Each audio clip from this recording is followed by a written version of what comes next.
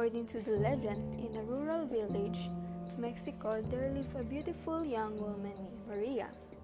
She came from a poor family but was known around her village for her beauty and grace. One day, an extremely wealthy nobleman was riding through her village and stopped in his tracks. He had been traveled all over the world and has never seen anyone as beautiful as Maria. He was mesmerized by her.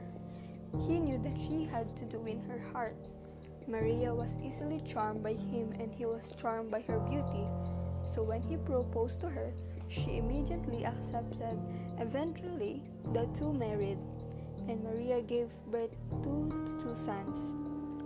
Her husband was traveling and he stopped spending time with his family. When he came home, he only paid attention to the children, and as time passed, Maria could tell that her husband was falling out of love with her because she was getting old. One day, he returned to the village with a younger woman and bid his children farewell, ignoring Maria.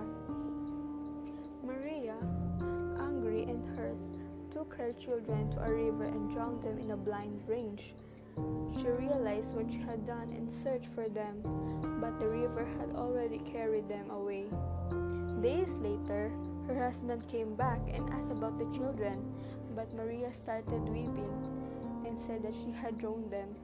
Her husband was furious and that she could not be with him unless she found their children. Now she spent eternity looking for her lost children. She is always heard a weeping woman for her children, earning the name La Llorona, which means the weeping woman. It is said that if you hear her crying, you are run to the opposite way.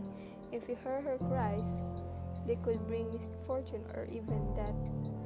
Many parents in Latin America use this story to scare their children from staying out too late. La Llorona kidnaps wandering children at night. Mistaking them for her own, she begs the heaven for forgiveness and drowns the children she kidnaps.